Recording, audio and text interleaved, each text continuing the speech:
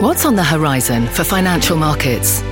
At PGIM, it's a question that over 1,400 investment professionals relentlessly research in pursuit of your long-term goals. Specialized across asset classes, but united in collaboration, our teams provide global and local expertise.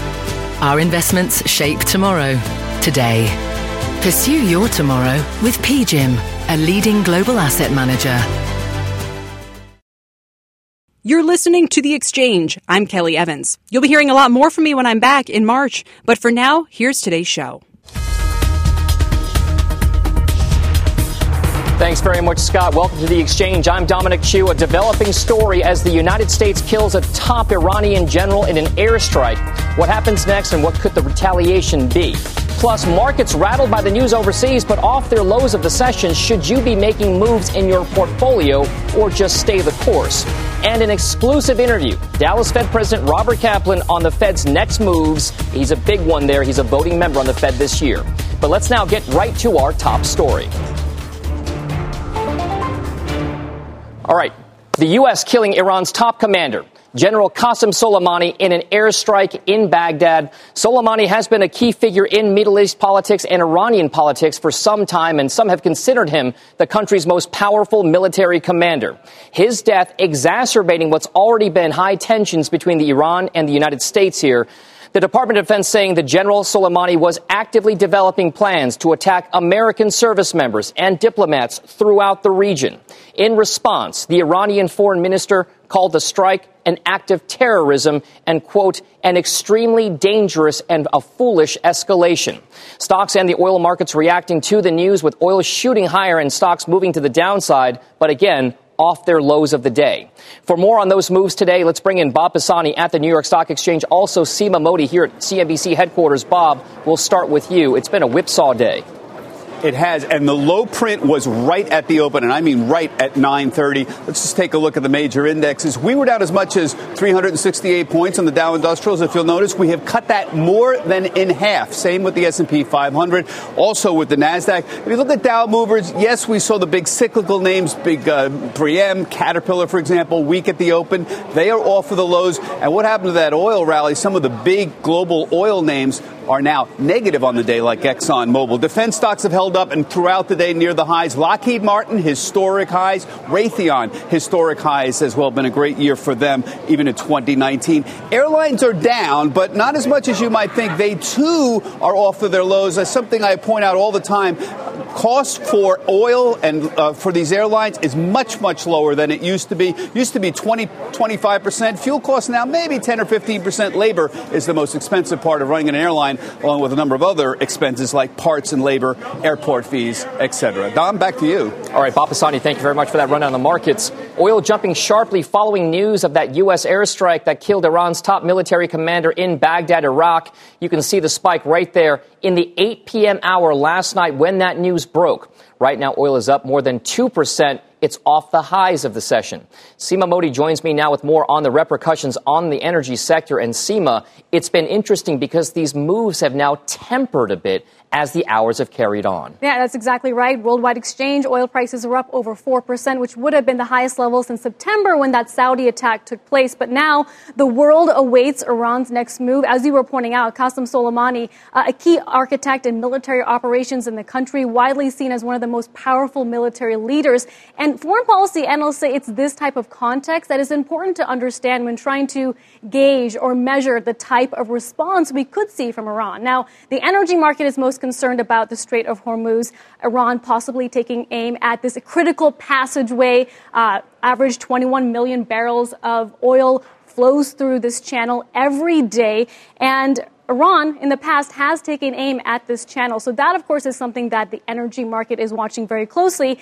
Another possible plan, a lot of foreign policy analysts are saying this morning, is Iran's role in Iraq. Worth noting, Iraq is the fifth largest producer of oil already, and it has a couple of key bases, specifically in the south at Basra. Eurasia analysts saying this morning that if the Iranians attack Iraq's production of oil in the southern tip, that could result in oil prices shooting up to $80 a barrel, Dom. All right, so just to kind of follow up on this, we talk about the possible retaliation points here. Is it that the markets right now seem to be waiting for what that next step could be, and that's why the moves are so tempered the way that they are right now? Yeah, absolutely. I mean, this is one of the most consequential assassinations in Middle East history, in recent years at least. So now the question is, how does Iran respond and retaliate, either look to the Strait of Hormuz or Iraq's oil production? But others saying that there are certainly other ways that they can retaliate, whether it's the Hezbollah in Israel, Syria, tensions in Afghanistan. So a lot is on the plate here. We're going to be diving into much more of that throughout the course of this hour with a lot of experts. Seema Modi, thank you very much for that. Appreciate it. Well, the president responding to the killing of General Soleimani on Twitter. Eamon Javers is live in Washington, D.C. with the very latest at this hour. Eamon. Yeah, that's right, Dom. A couple of developments here in Washington to bring you up to speed on. The Pentagon saying now that elements of the 82nd Airborne are going to be going to the region. About a brigade's worth of troops now will be sent in. About 3,500 more troops sent into the Middle East. Also here in Washington, in the Senate, Mitch McConnell taking to the Senate floor to support the president's actions against this Iranian general in Baghdad, and also saying that the administration is arranging a classified briefing for all senators early next week, not today necessarily, but early next week, and all senators will have access to that information at that point. Meanwhile, the president, as you point out, taking to Twitter today with a pair of arguments, a couple of paired tweets.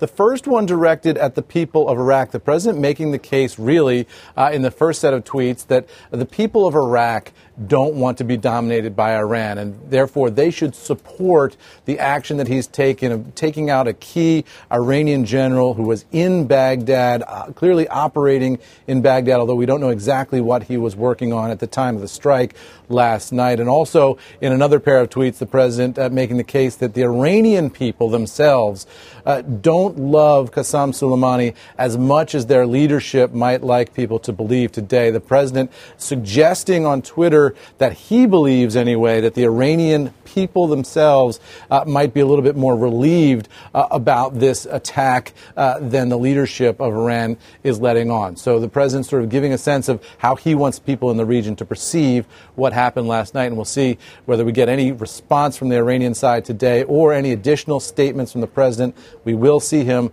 later on this afternoon in Florida at a pre-scheduled event, Tom. All right. Thanks, Eamon Javers, for that current state of play out in Washington, D.C. So how will developments impact U.S. relations in the Middle East? Joining us now on the phone, retired Army Colonel Jack Jacobs. And joining us from Washington, D.C., Carl Kupchan, Senior Fellow at the Council on Foreign Relations. Perhaps, Colonel, we will start with you first. As we talk about this situation developing, how critical is it and how important is it for the U.S. to get this situation resolved? Is Iran that big of a threat? Well, Iran's always been a big threat, not just to us, but to everybody else in the Middle East. Soleimani has been operating, well, more or less with impunity for decades. And the countries in the Middle East are not particularly enthralled with the idea of Iran projecting its influence as it has been since the United States has decided to leave the area. They're not happy with that. Having said that, what everybody in the region is most concerned about is a lack of stability. Stability is not something that one finds in the Middle East very often, and now it's even more unstable. The situation, if it does escalate, is not going to escalate any place except in the Middle East, and this concerns everybody there. So when you use the military instrument of power, as we have, even in one incident like this, it's very important to coordinate it with the other instruments of power. We don't do that very well. We've used economic instruments. They haven't worked very well. We don't have very much patience, as it turns out, but they haven't worked very well. We've used diplomatic instruments. They haven't worked very well. What we haven't done is to coordinate all of that. And to do that, we need a strategy.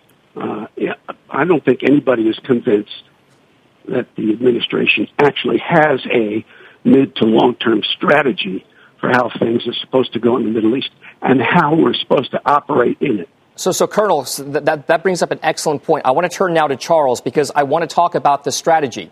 The Colonel seems to think that there may not be one in place. But what should, Charles, the strategy be, given what we've already seen, given that the strike has already happened, what are the next steps, and how can we kind of put that decision tree in play and in process? What are the next steps here? Well, I think the Colonel's right. It doesn't look like the Trump administration had a clear strategy. I think the best sign of that is that the escalation went from 0 to 60 overnight. Right? What we probably would have preferred to see is a graduated escalation, not going for someone with the notoriety, with the power of Soleimani.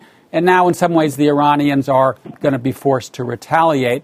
I'm less concerned about war between Iran and the United States because I don't think that either the Trump administration or the Iranian regime wants that. But I do think that in Iraq, where we have thousands of troops, in other countries in the region, the Iranians can do us a lot of harm. The Iranians have a lot of influence in Iraq. So I think the next step is to try to open a corridor of communication to the Iranians and to prevent this from a tit-for-tat escalation in which we are hurtling forward and get a war that at this point I don't think either side wants. And the Colonel's right. We need to marry our diplomatic engagement with Iran, with our economic sanctions, with our military pressure. Right now, those three prongs of strategy are not integrated. So an interesting point being brought up here. You have to figure the State Department is looking to try to de-escalate things as we stand. Colonel, I'll turn back to you. We know that there are a number of U.S. assets in the Gulf region, just as Charles has pointed out. In a hypothetical scenario where we do have some kind of planned retaliation from Iran, what exactly could we expect to see in terms of targets, possible targets, that Iran would look to go after as a proportional response to what happened with Soleimani? Well, one has to start with the assumption that Charles brought up, and that nobody actually wants a war in the Middle East between the United States and Iran, not the least of whom is Iran, because things would turn out very badly for them. So if you start with that assumption, you can expect to see small attacks, relatively small attacks of the type we've already seen, and not directly by Iran, but instead by Iran's proxies, attacks on shipping perhaps, Hezbollah attacking areas. We've seen rockets go into forward operating bases, American allied forward operating bases. You're probably going to see more of that. What you're probably not going to see is a large-scale attack of some kind on an American installation. That's unlikely to happen, precisely because they don't. I think Iran does not necessarily want to be associated directly with the kind of response that would engender a massive American counterattack. Sure. I don't think they want that. Gotcha. All right, Charles, just a few moments left here. The last word to you. What is the likelihood the U.S. gets drawn into a full-scale assault and war conventionally with Iran? I think it's pretty low likelihood. I don't think the president wants that. He promised his base that we're going to be pulling out of the Middle East, not getting in deeper. And so I think he's going to instruct the people around him to try to turn down the heat, not turn up the heat. But this was a move that has a certain reckless quality to it. Things can unfold in ways that the president doesn't want. So I do think these next few days are critical. I agree with the Colonel. The Iranians are likely to continue to go after relatively low-level assets. The United States should try to keep the lid on this because, as I said, things could rapidly spin out of control if the U.S. and Iran start turning up the heat in a tit-for-tat way. All right. Colonel Jack Jacobs, thank you very much. Also, Carl Shepton at the Council on Foreign Relations, thank you very much for those thoughts on the developing situation in Iran. Meanwhile, the Middle East turmoil is dragging down the markets, but not as much as you would think. We started the day down nearly 400 points in the Dow, but now we're down just 0.5%. If an escalation like this can't shake the markets, can anything shake the markets at this point? For more on this, let's bring in Craig Columbus, CEO of Columbus Macro, also Chris Zaccarelli, Chief Investment Officer for the Independent Advisor Alliance. And perhaps we'll say, Craig, and start with you. This was so interesting to me because even when I saw the headlines and I saw the market reaction, I thought to myself initially, why isn't the market down more? Why isn't the market down more? Some of it, I think people expected a more volatile geopolitical year because of these sanctions in Iran are really starting to take a bite on the regime, and they are sort of acting out. This was a preemptive move. But I think the conditions that are still in place, right? We don't have the same like we had last year in the sense that first half of election years tend to be volatile, and we're not going to have the Fed switching on a dime from quantitative tightening to quantitative easing, but still slow and steady economy. Fed is buying short-dated treasuries. Wages are growing faster than inflation. And you still have the China trade deal. By doing it in phases, you have a phase one deal, which was pretty modest. But the fact that nobody can get too bearish, because by doing it in phases, you can still roll out good news in the future. So the conditions that pushed us higher last year are still in place today. All right, so Chris, does this kind of give you some comfort then, this idea now that markets aren't and investors and traders aren't reacting violently one way or the other, given this news? And is this, in your mind, a change in market regime or just more noise that investors should kind of gloss over because the fundamentals in the U.S. and globally are still somewhat intact? Well, I would say it's probably the latter. If you really look at the regime change, that change happened last year when the Fed went from tightening to easing. And so we're still in an easy money regime. The economy is still doing well. We are seeing it move along at a pretty good pace. You're seeing consumer confidence is high and spending has followed that. So really everything's in place for the market to keep moving higher. However, you do have those geopolitical risks. And what happened last night is just one example of that. So whether it's Iran, whether it's North Korea, there's always going to be risks to the market.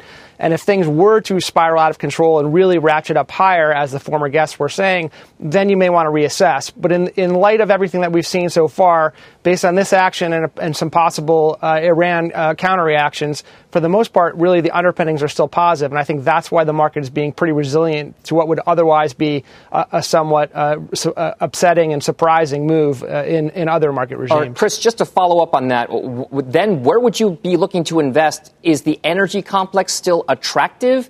Is it technology, which has been a leadership group for a while now? So where exactly do you go and where do you stay away from?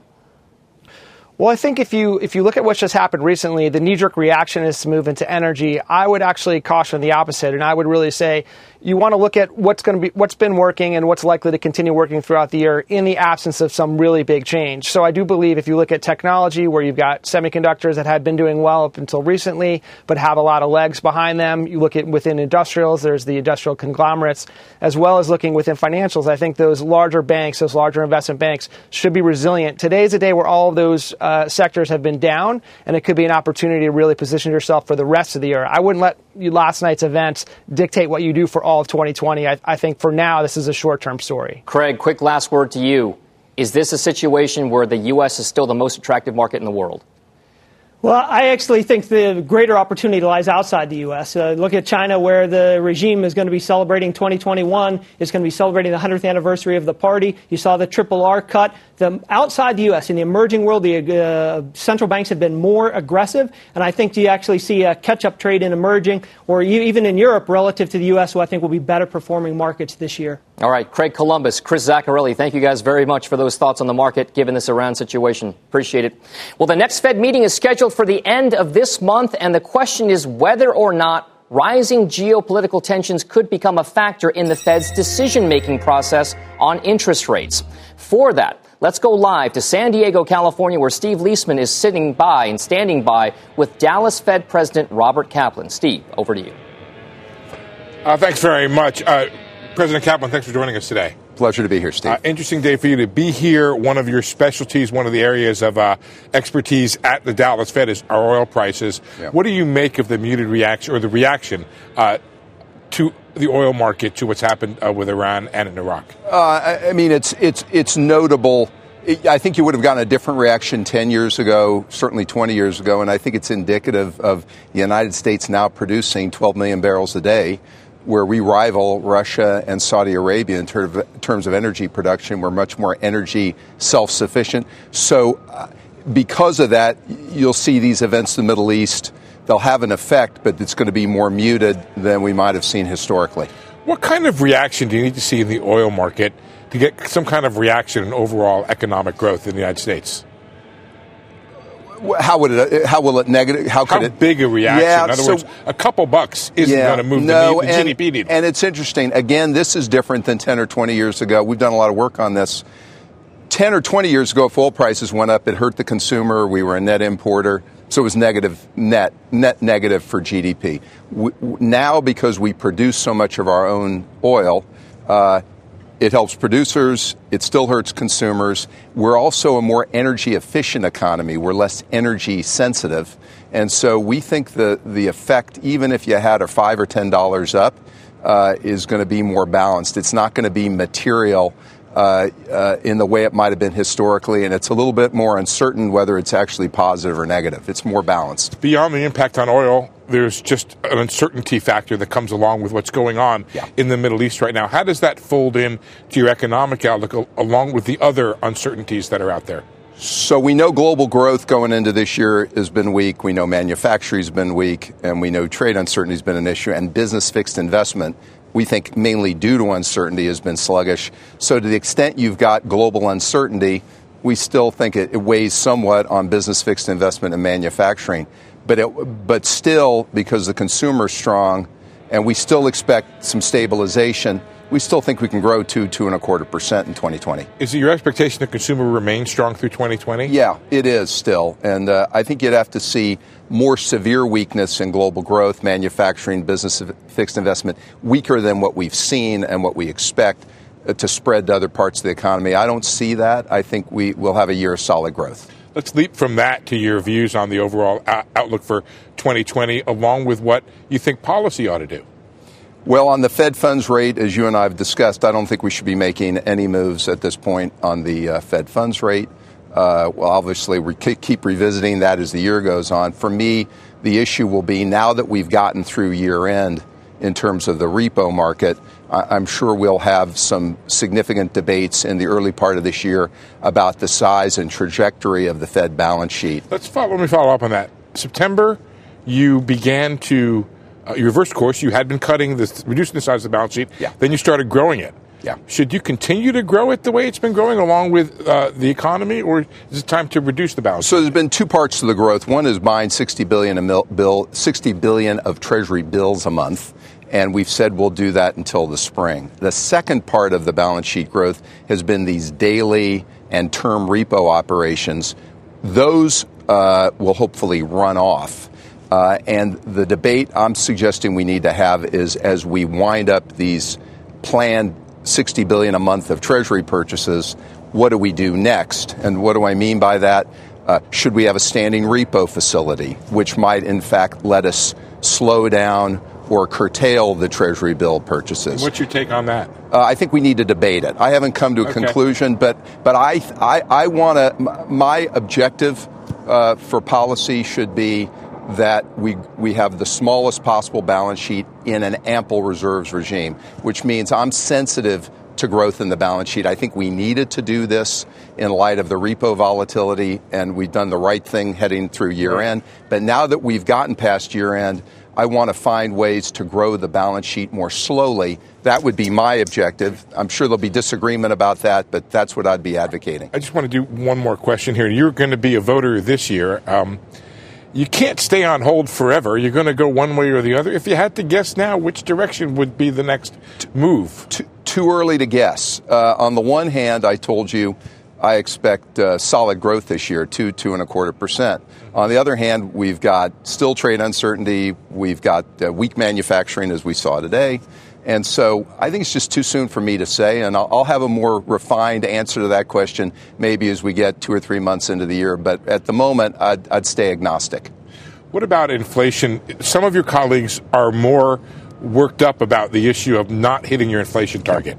Do you think it's something that ought to prompt the Fed to act if you continue this year to not make your 2% target? I am also, as you say, worked up about not hitting our inflation target, but there are other factors that I also want to consider, and so I'd be supportive of maybe a longer averaging period or other things we can do to make it more oomph to meeting our target. Having said that, I'm also worried about excesses and imbalances building in the economy, and I also think it's critical that Fed policy is forward-looking, not backward-looking. So even if we extend the averaging period, which I'm supportive of, that's an analytic. It doesn't mean when we get to making decisions that I won't want to take into account other factors that are forward-looking But I would be willing to let inflation run for a time above our 2% target. I'd be supportive of that. But it's subject to what's going on with other factors, including financial stability and excesses and imbalances. Robert Kaplan, Dallas Fed President, thanks for joining us. Good to see you, Steve. All right, back to you guys. All right, thanks very much. Our own Steve Leisman and, of course, Dallas Fed President Robert Kaplan as well. We appreciate it. Well, coming up on the show, L Brand's getting a lot of love from Wall Street today. What's changed for that battered retailer? That's coming up ahead. Plus, as the U.S. braces for retaliation from Iran, a look at how real a cyber threat is and what institutions and infrastructure could become primary targets. Don't go anywhere. The Exchange is back in just 2 minutes. Deeper data at CNBC. The Restaurant Performance Index rose to an 8-month high in November. The rise was driven by higher same-store sales and growing customer traffic levels. Electricity, a big idea that's inspired countless new ones. From powering the light bulb to virtually powering our entire lives. 30 years ago, State Street launched the Spider S&P 500 ETF, SPY. A big idea that inspired the world to invest differently. And still does. What can you do with SPY? Before investing, consider the fund's investment objectives, risks, charges, and expenses. Visit ssga.com for a prospectus containing this and other information. Read it carefully before investing. SPY is subject to risks similar to those of stocks. All ETFs are subject to risk, including possible loss of principal. Alps Distributors, Inc. Distributor.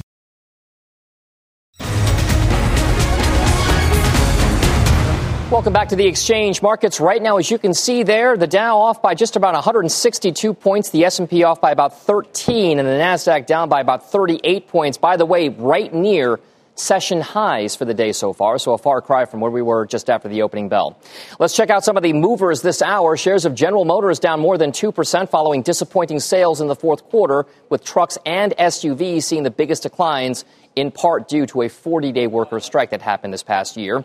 But a different story for Tesla, with deliveries coming in ahead of consensus at a record 112,000 in the fourth quarter. That brings the total to 367,000 and change for all of 2019, which is in line with guidance from the company. That stock is up more than 3% as a result. Now let's send it over to Sue Herrera, who's got a CNBC News update. Sue. Indeed, I do, Dom. Thanks very much. Here's what's happening at this hour, everyone. China's ambassador to the United Nations says his country is opposed to the use of force in international relations. He made the comments at the United Nations after a reporter asked if the U.S. strike, which killed Iran's top general, was a violation of the UN Charter. We are paying close attention to the situation and we are against any use of force in international relations, and the sovereignty and territorial integrity of Iraq should be fully respected. A man armed with a knife rampaged through a Paris park, attacking passersby seemingly at random. He killed one person and injured two others before police shot him dead. The man's motives were not immediately clear. And here at home, according to the latest data from the CDC, 37 states are now reporting high flu activity. That's an increase from 28 states the week before. Over 6 million people have come down with the flu so far this season, and 55,000 had to be hospitalized. Nearly 3,000 people have died. You are up to date. That's the news update at this hour. Dom, back to you. All right, Sue Herrera, thank you very much for that. Here is what else is coming up on the Exchange. Ahead, the love for Apple continues and continues. An unloved retailer gets a big confidence boost from Wall Street. And falling prices, rising inventory, and big discounts. Not the words you want to hear about your city's real estate. It's all coming up on The Exchange. CNBC has quick and easy to understand business news updates at the open, midday, and close every weekday. Markets, money, and more from Wall Street to Main Street. I'm CNBC's Jessica Ettinger. Follow and listen to CNBC Business News Updates wherever you get your podcasts.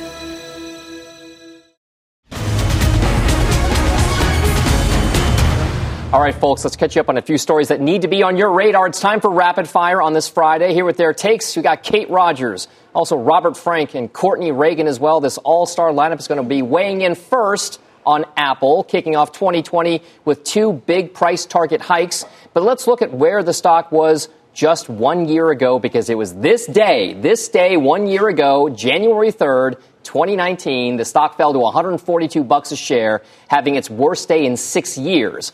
Fast forward to yesterday when shares closed above $300 a piece for a total return of 112% over that 1 year span. Now, Bank of America and RBC Capital boosting their targets to $330 a share apiece. Apple, the juggernaut, it was given up for maybe dead, not really. But Courtney, this is a big deal in a time when the American consumer continues to not just buy iPhones, but just about everything else Apple has to sell. And remember when we were so scared that Apple was really going to get caught in the crosshairs of this trade war. And they have managed it well, whether it's Tim Cook's management with the White House, the supply chain, a combination of the two things. The stock run is pretty unbelievable. It feels like you can't have a rally unless Apple participates in that. The stock chart is really impressive, particularly at the end of the year. And so I think these price target heights are probably just some of more to come. When you look at the AirPods, one of the most popular items. Sold out this Christmas. Exactly. Multiple months backlog, I think, of that new one now. One of the hottest items this Christmas. So really reigniting the wearables category. I remember, guys, Robert, when that revenue downgrade or that revenue forecast downgrade happened last year with Apple, I kept thinking to myself, oh, my God, this is the beginning. Yeah. It's Nokia and Ericsson all over again. Yeah. And it couldn't be anything further from the truth, right? Yeah. No, just in the past month, they've gained $180 billion in market cap. And what have they announced? Nothing, really. Nothing.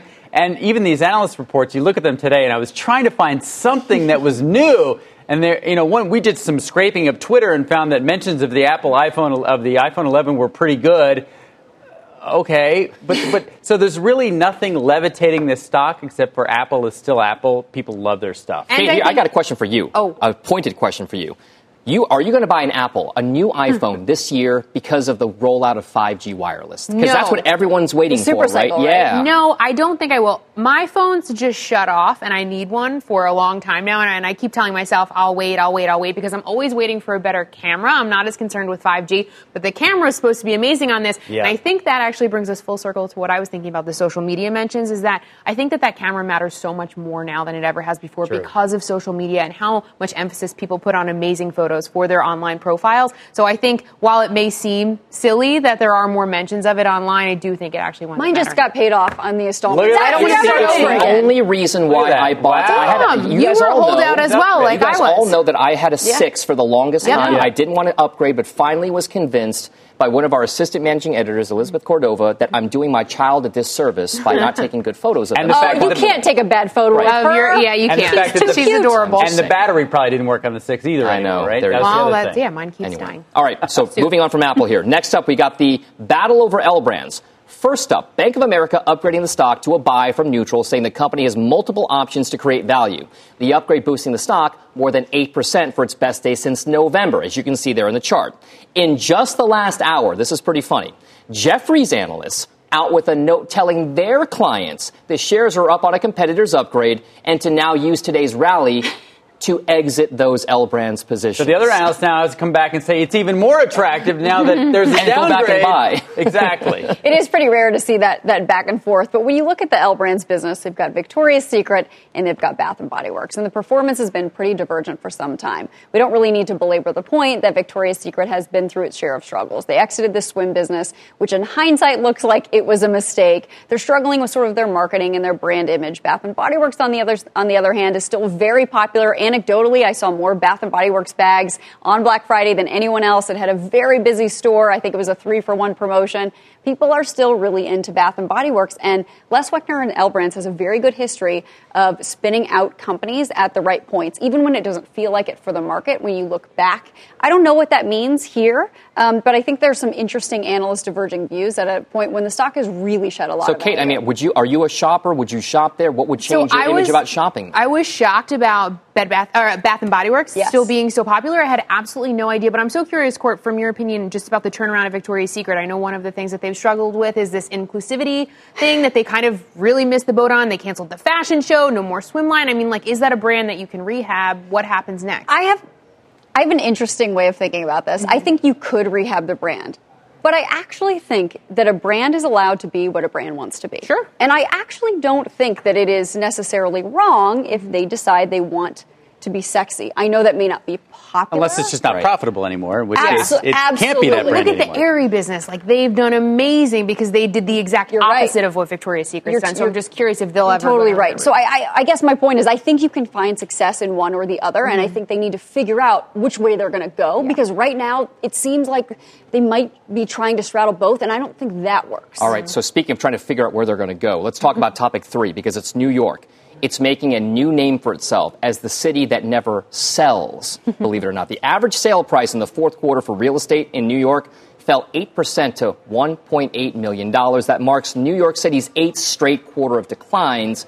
Robert, could this year be any different? Or is this just a stalling out of Manhattan values in general? Yeah, so it's one of the great paradoxes of our time, right? We have a record high stock market, except for today's a little softer, but we have an incredible economy. We have all these tech companies moving to New York City. Everyone's working, apparently. Everyone's working. All these tech companies are hiring people, adding space. This should be boom time for real estate, and it's now 2 years straight. If you look at the supply of new development, there is a 6-year supply of new condos in New York City now. So you look at that supply, and 2,000 more condos coming on the market this year, prices going down 8% just in the quarter. Maybe it will turn around or stabilize at some point, but the numbers suggest it's not going to be in 2020. What's the biggest driver of that weakness, Robert, just over the last 2 years? So it's really two things. It's the tax issue with the SALT taxes and the mansion tax that they just added in New York City. And it's the fact that you don't have foreign buyers, and there was so much supply at the top, giant new luxury condos priced at $8,000, $10,000 a square foot, that people just don't want to buy anymore. But so it's oversupply and taxes. But the high end is still selling, right? So it's not like that's skewing the average. No, I see a penthouse going for like $100 million now or something else. So we had a spate of deals that were at the very high end, because those went into contract 4 years ago. Now the buildings are done. So those are actually deals that are sort of tracers from the past. But if you look at what's on the market now, the top sales above $5 million were down 40% in the quarter. So the top is hurting. All right. A big deal for New York real estate, guys. Now, finally, this is an interesting one, only because it's the new year. Brewers, alcoholic brewers, are starting to embrace Dry January as a concept, looking to cash in on the growing sober curious movement, despite beer volumes. I know this is something. Yeah. Apparently, this is something. Look I'm at that not graphic. curious about being sober. Volumes in the U.S. for beer are falling 1.6% in 2018. The 5th fastest growing type of beer is no and low alcohol beer. Can I discuss? I have thoughts. Okay. So I did a Whole 30 last January, and I'm going to do it again this January. Explain and what that is. Yes, you please. basically deprive yourself of everything, but you sleep really well. Your energy's great. You have no sugar, no dairy, no alcohol. You're starving. So I did a dry January. Essentially, no, you can eat a lot. We'll talk more offline. Okay. You can eat a lot, but it's all whole, nutritious foods. It's supposed to be very good for you. It's kind of like a reset detox thing. You can't drink on it. I would never think to buy a non-alcoholic beer just because. What's the point? I mean, I'm with Robert. Like, either you're going to drink or you're not going to drink. No, I don't enjoy the taste that much, to be honest. So it's like acoustic Metallica. Like you just don't want it. And beer just doesn't taste great. Now that's why we've seen so many people go to the spiked seltzers and all the things that actually taste okay and have some alcoholic content. This is the worst of both worlds. You get the taste of beer without a buzz. Yeah. I mean, Courtney. You're a good, wholesome Midwestern girl. Beer drinker. Just say it. Just say it. You're a beer drinker. I mean, does it resonate with you at all, this idea that you want all of the benefit of taste, but none of the buzz or the calories? I'm sorry. I don't get it. To each his own, but I want a full, real beer. None of this dry-ish January. I understand there's, some marketing campaigns by some of these beer makers to try to go dry-ish because it's low calorie. All right, fine. Low calorie, fine, but alcohol's got to be there. It's kind of part of the reason. No? All right, let's end this here. Your drink of choice, alcoholic.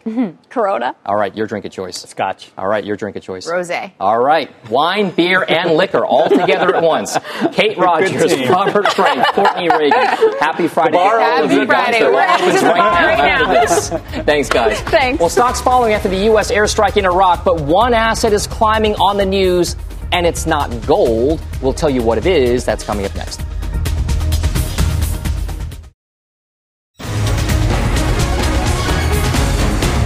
Welcome back to The Exchange. There's gold as a safe haven, and then there's Bitcoin, the cryptocurrency jumping 4% in the wake of that U.S. airstrike that killed Iran's top military commander, now trading up more than 6% there for Bitcoin prices. That marks a sharp turnaround following a tumultuous 6 months where Bitcoin had dropped below the 7,000 mark. It does, again, continue to just hover around 73.52 right now.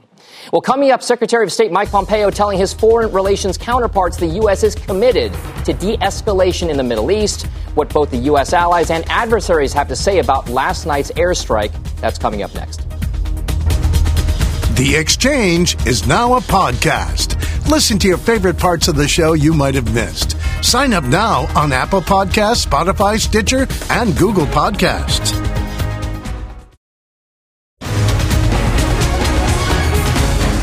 Well, President Trump defending the airstrike in Baghdad, which killed Iranian General Qasem Soleimani. The president said Soleimani was responsible for the deaths of millions of people and should have been taken out many years ago. How will allies and enemies of the U.S. respond to the military action? Joining us now is Michael O'Hanlon, Senior Fellow and Director of Research and Foreign Policy at the Brookings Institution. Michael, thank you very much for being here today. How important is Soleimani's killing, and will it reshape policy in the Middle East? Good afternoon. Well, it's certainly going to have a lot of impact on the U.S. relationship with Iran and also with Iraq. Let me start with Iraq, if I could, because that's the one that I am most worried about. Obviously, we're headed for some difficult times with Iran. We've already had them, and they will continue. But with Iraq, of course, we've got 5,000 U.S. troops in that country. That's sort of how this whole thing began in some sense when the Iranian-sponsored militias started attacking our military facilities. We retaliated. Then the Soleimani episode occurred, and now the Iraqis are thinking seriously of booting us out. And that would be a reflection of their passions, their feeling of an infringement of sovereignty. But I think it would be a big mistake for them and for us, because it would create a power vacuum that Iran could then move into inside of Iraq. So you got to watch that. That's the biggest thing that's going to happen next, in my opinion, even bigger than the likely response of Iran by using violence. I think Iran will have to do something, but it's always doing something. This may be a little bit more, but I'm most concerned about whether we can preserve somehow this U.S.-Iraq security partnership that's been so crucial, and without which I think Iraq is not going to be able to withstand Iran's greater influence, and may not be able to withstand another attempt by ISIS or al-Qaeda to establish some caliphate territory in parts of the country. All right, so Michael, let's talk a little bit about the idea here that it's been a proxy war so far, right? It's been Iran-backed elements in Syria or in Lebanon or in places like militias in Iraq. How much does this escalate from a proxy war to one where it could be straight on between the U.S. and Iran? The latter is not super likely because Iran knows it doesn't do well in that showdown. But Iran does quite well, as you're aware, in covert and proxy activities. And of the cases that you mentioned, and you could also add Yemen, I suppose, to the list, and maybe even one or two others, Iraq is different in the sense that it has a functioning government. It's not a particularly stable country, and we know that very well, and it's been through a lot. But it has a government, and that government wants to work, up until now at least, with the United States as well as with Iran.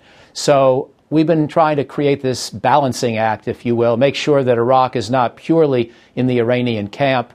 And I think we've been partly successful in the last few years under both President Obama and President Trump. Now that whole thing's at jeopardy. Because, again, if we are booted out, then I think the Iraqi government has a harder time fending off Iranian activities, subterfuges, etc., and also becomes more vulnerable to sectarian tension and to terrorism. Well, let's talk a little bit about the balancing act that the U.S. has right now, because the U.S. still does have a significant amount of military might and forces in the region. I think the Fifth Fleet is based out of Bahrain, so you've got the entire Fifth Fleet in the Navy, in the Gulf, operating there. You've got troops on the ground in places like Iraq, still in Afghanistan, maybe even smaller forces in Syria at this point right now.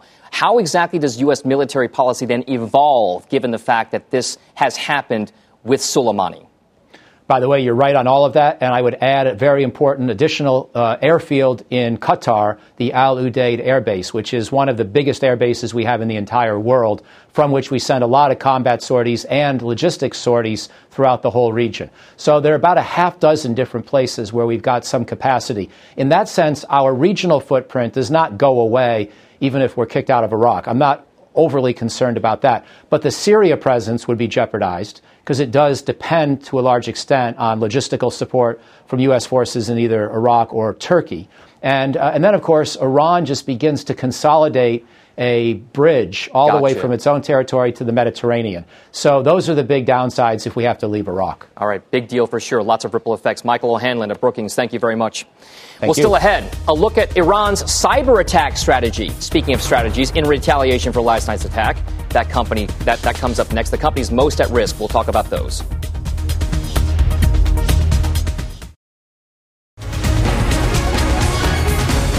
If you're looking for a bright spot, check out cybersecurity stocks right behind me. A relative bright spot today, CrowdStrike, FireEye, Fortinet, all gaining some as anticipation over Iran's retaliation efforts against the U.S. is killing, again, one of the major generals, Qasem Soleimani, with a cyber attack. Will they retaliate in that way? Iran has been honing its cyber capabilities, and as tensions reach a fever pitch, businesses in America may become a prime target.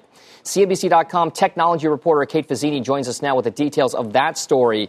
There's a reason why all of these stocks behind us were in the green today. Why is it that cyber is now such a huge focus? It's funny because I've been on the phone with representatives from these companies today, throughout the day, and one of the major things that they heard starting just a few minutes after the news broke of this killing were calls from their financial services clients, particularly saying, what does this mean for us? Now, why is that? Because in the past, Iran has shown that they will retaliate against things like sanctions by attacking large financial institutions in the United States and sometimes taking their websites offline. So the banking infrastructure is going to be front and center as a risk point for this. Where else could we expect to see it? We have often heard people saying that maybe the electrical grid or our country's infrastructure from a power standpoint is at risk. Are all of those at play right now, given what we've seen with Iran? I don't think so. I believe that because an attack on infrastructure like that. Now, we know that Iran has had some positions on U.S. dams. We know that from some intelligence reports that have come out over the last several years. But that is a little bit too risky for them. What is less risky is hiding behind some of the hacker collectives that they have hid behind in the past. When you have a group of people who are, let's say, attacking a U.S. bank, and they say they're doing it for ideological reasons, they're hacktivists, as they sometimes call themselves, it gives Iran a little distance, a little potentially a buffer, exactly, a little plausible deniability to say, well, it wasn't state-sponsored, just to maybe cool things off. That is really, I think, what most experts are saying they would expect to see here. So with this Iran situation, I know that the Revolutionary Guard there has kind of its own little cyber division or force. You mentioned the proxies, these hacktivist-type groups that they'll use or employ or finance or fund to do this. I'm wondering how much more this emboldens perhaps hackers in other jurisdictions as well. I think maybe China, I think North Korea, others around the world. Is that going to be a threat as well because of what happened, a ripple effect, if you will? That's a really interesting question, and you're absolutely right. A ripple effect maybe isn't the right term, but kind of a smoke screen. Whenever there's a lot of cyber activity happening from one country against another, it gives third countries or other nation states the ability to say, well, they're not going to be paying attention to me right now. I can slip in and get the stuff that I've been wanting to get for a long time. They're ramping up against somebody else. So just a couple seconds left here. The companies that you've spoken to, how concerned are they? They're very concerned. They're less concerned about a serious attack. They think it'll be probably something proxy related. All right. Kate Fazzini, thank you very much for that. Thanks. It's a huge story for sure, given everything that's happened in Iran overnight. You've been listening to The Exchange. Make sure you're subscribed to get each episode every day. Same time, same place. CNBC has quick and easy to understand business news updates at the open, midday, and close every weekday. Markets, money, and more from Wall Street to Main Street. I'm CNBC's Jessica Ettinger. Follow and listen to CNBC Business News Updates wherever you get your podcasts.